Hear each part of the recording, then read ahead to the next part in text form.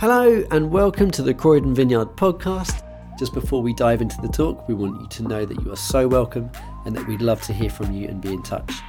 You can reach us at croydonvineyard.org.uk, click contact or head over to the events page where you can connect with us at one of our online or in-person events. Over to the talk now as we go into the series To the Promised Land on Foot. So today we're going to start a new series called To the Promised Land on Foot. To the Promised Land on Foot. We're going to look at the book of Deuteronomy. And as I tell you this, you might be thinking to yourself, Deuteronomy? Like Deuteronomy? Really? Well, Deuteronomy we're going to look at for three reasons. Reason one, Deuteronomy is perhaps Jesus' most quoted book. Number two, Deuteronomy is part of our story.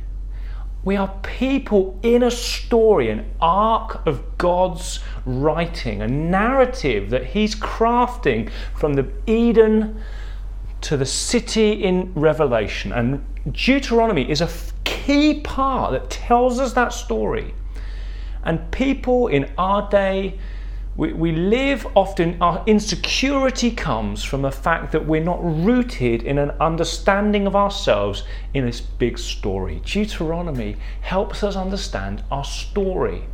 Thirdly, and maybe most significantly, I think at this moment, Deuteronomy shows us the concept of journey. Journey is a huge biblical theme, and Deuteronomy just opens it up to us, it unpacks it to us. So let's get into the book of Deuteronomy. In the Old Testament, 34 chapters, and 33 of those chapters almost certainly are a sermon that Moses preached to the people of Israel. They'd been captive in Egypt under Pharaoh, they'd been in slavery. God had acted just miraculously and wonderfully to set them free. Pharaoh lets them go. They cross the Red Sea. They enter the wilderness. They wander around in the wilderness. And then as they have failed first time to go into the Promised Land, they've been sent back for 40 years in what in this book Moses calls the vast and terrible desert. Poor Moses, the vast and terrible desert. 40 years, and then they land now on the edge, the brink, ready to cross the River Jordan to go in to the Promised Land. And Moses preaches this sermon. And so we look at this to understand journey. Moses is speaking to sojourners. They've been rescued, they've wandered through the wilderness to the Promised Land on foot. God has a version of journey which is the journey of life. I feel He wants us to know it, to live it, to understand in it, so we can thrive in it. The first part of God's understanding of journey is this: He has claimed you and me, us as His people, out of slavery. He's claimed us. He's claimed us. Now here we embrace the idea of salvation. We step into the biblical doctrine of salvation. It's a term we use a lot in church, but what does it really mean? What does it point us to? How does it affect our journey? Chapter 7, verses 6 to 9, this is what Moses preaches to the people. You're a people holy to the Lord your God. The Lord your God has chosen you out of all the peoples on the face of the earth to be His people, His treasured possession. The Lord did not set His affection on you and choose you because you were more numerous than the other people, for you were the fewest of all people, but it was because the Lord loved you and kept the oath He swore to your forefathers, that He brought you out with a mighty hand and redeemed you from the land of slavery. Salvation focuses that in the past God acted on His loving initiative. It wasn't because of anything we did, but because He set His affection on us, and He has unflinching faithfulness to what He said He's going to do. Salvation looks back in time. God did this And part of salvation in the biblical understanding of the term is that we're feeble. We're just feeble people. We couldn't set ourselves free. We were slaves to Pharaoh, and feeble as we were, we needed a rescuer to come in. It's the action of God to be our rescuer. It's that the focus of salvation is not freedom from slavery only.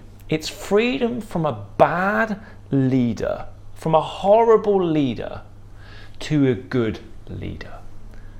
Salvation is not just, this was a terrible leader and now go off and do whatever you want. Salvation is, here was a horrible leader. He was destroying you. He was persecuting you and mistreating you. And a good leader has knocked him out of the way and stepped into his place. So think about, for example, I don't know if we can all even bear to think of such people, but the team Manchester United. I mean, just even that sticks in my throat, just saying that name. Oh, Manchester United.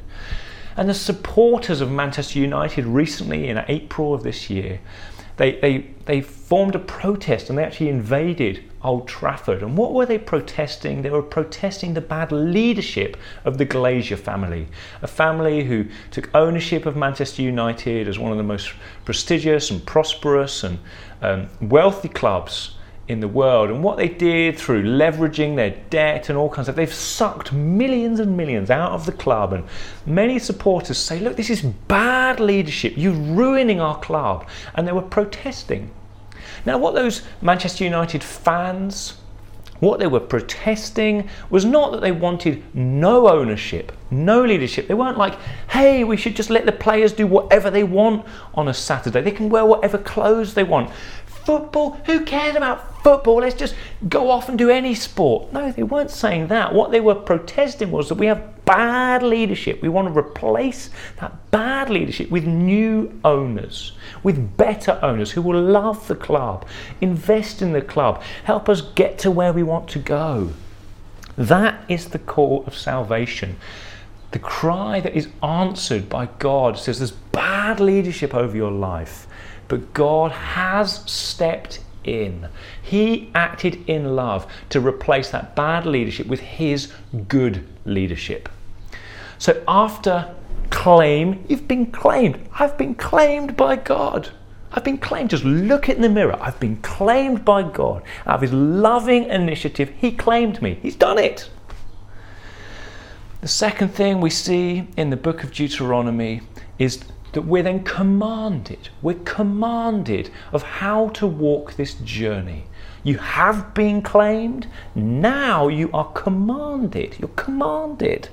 And over and over and over again, God says, I command you, do what I command. I'm commanding you, would you do what I command?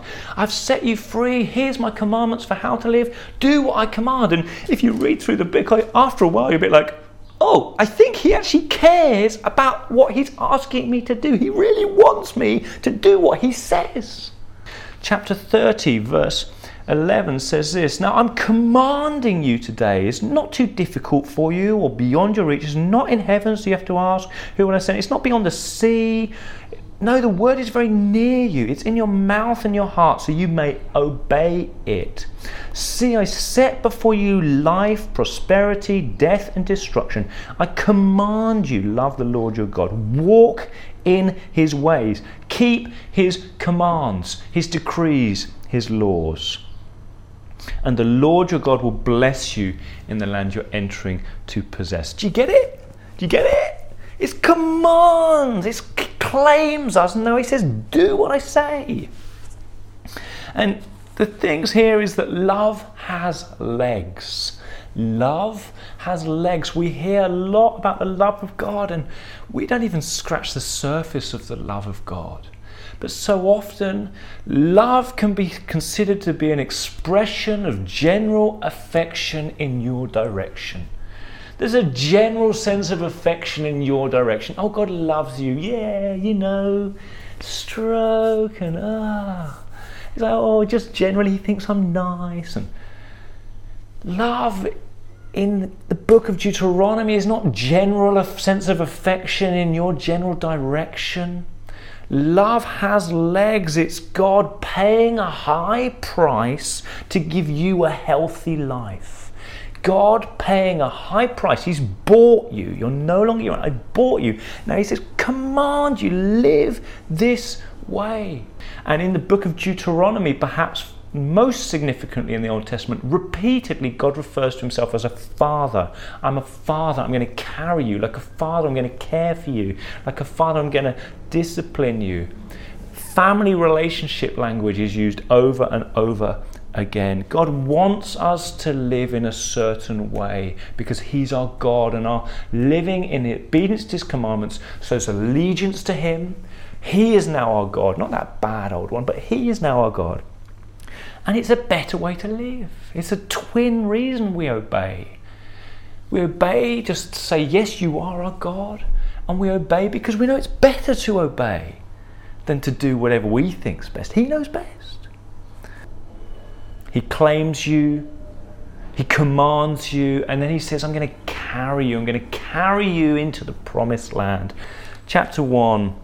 29, he says, don't be terrified, don't be afraid. The Lord your God is going before you. He'll fight for you as he did in Egypt, before your very eyes, and how he did in the desert. There you saw how the Lord your God carried you as a father carries his son all the way you went until you reached this place.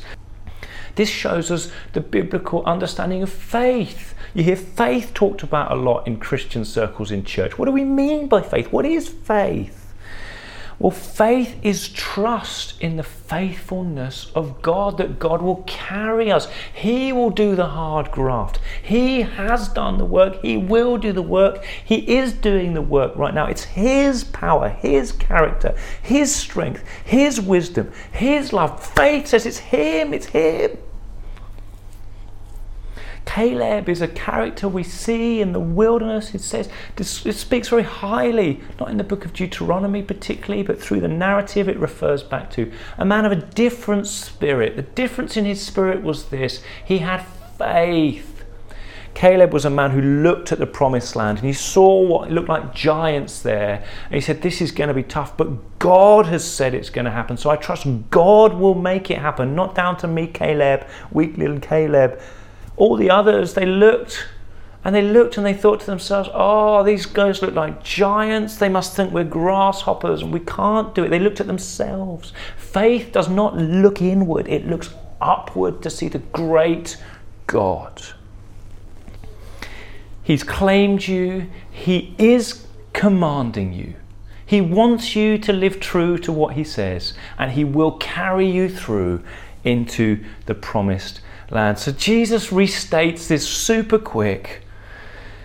He speaks of a new covenant. The covenant of Deuteronomy points ultimately to the new covenant that Jesus makes. In John chapters 13 to 17, Jesus basically summarizes and repeats a new version of Deuteronomy. He says, you did not choose me, I chose you. You've been chosen, you've been claimed. He says, I know those I've chosen. He calls them brothers. He says, you're my brothers, you're my friends. Family metaphors like we saw in Deuteronomy. You've been claimed out of slavery. Paul repeats this. You were bought at a price. You claimed. You were a slave to sin. Now you've been a slave to God. New Testament understanding. Deuteronomy restated in Jesus Christ. You've been claimed on the cross. When Jesus died, he claimed you. It's a historical event. It happened in the past. It was totally God's doing. And no matter what you do, what you say, anything you change in your life, it cannot affect that moment of claiming. God claimed, he died, and he claimed on the cross. Secondly, commands. You know, Jesus didn't just die to release grace and say, hey, whoo, go off, do whatever you want, guys. You know, have fun. Up to you now. See you in heaven. Like, have a good trip. He's like, I've claimed you and now I command you. He says, remain in my love. If you obey my commands, you remain in my love. There's a lot out there at the moment about we just need to wait on God and rest in God and slow down. And sometimes I think when people are just like, we just slow down, we sit and do nothing, and all that really achieves is just slow motion sinning. Like it's just, What God says, slow down so you can obey, so you can follow my commands. My commands remaining in me, abiding in me, is doing what I say. You are my friends if you do what I command. He says, in the word you can have many troubles. You can have many troubles. Jesus repeats the emphasis on journey. This is a journey.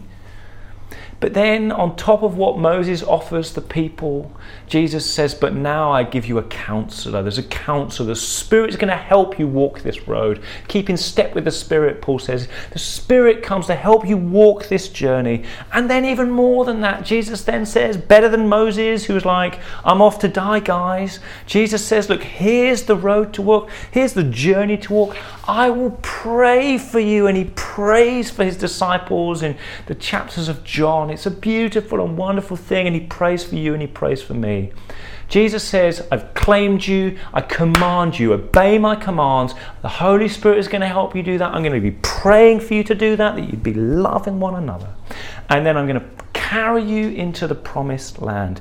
Jesus says, I'm the way to the promised land. I'm the truth about the promised land. I'm the life, how you live life now to get to the promised land. I show you what the life of the promised land looks like.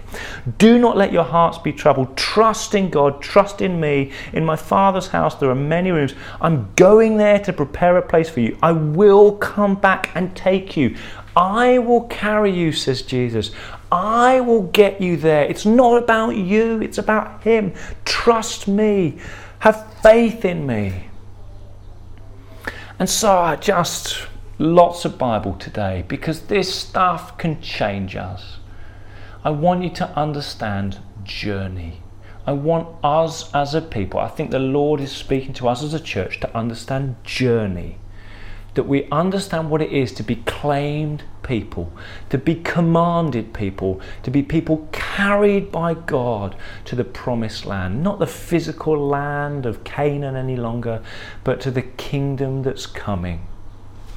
We live in an environment just totally defined by existentialism. Existentialism is a philosophy that says what matters is now. It's the moment. It's the instant. Instagram, Snapchat, photographs on social media. Everything's about now, and it just scrolls down and disappears. Existentialism says carpe diem. What matters is this moment. And what the Bible says to you in this moment is no. We are now people, and we're not yet people. We're people in the journey. We look back to see we've been claimed. We look at this moment now. We want to live fullness now. We want to live in the commandments now. But we also now, there's a not yet. There's a not yet. We're headed somewhere. We're on our way to the promised land, and our God will carry us there. Jesus is praying for us. The Spirit is helping us. We're not yet people as well as being now people. Let's pray and ask the Lord to make us people who really understand the biblical concept of journey. Let's pray. Jesus, I thank you that your book is life. I thank you it speaks into our moments, and it gives us a bigger vision of you, of what our life is about. I pray for every single one watching this now that Holy Spirit, you would work to help them walk the journey in the commandments, that you'd strengthen those who doubt that they've been claimed. Just speak to them right now that they'd say yes and receive and accept again your claiming of them on the cross. That Holy Spirit, you'd encourage those who've weak need and feeble arms. And God, put in your church such confidence in your power and your strength to carry us through to all the fulfillment of all your promises. In Jesus' name, amen.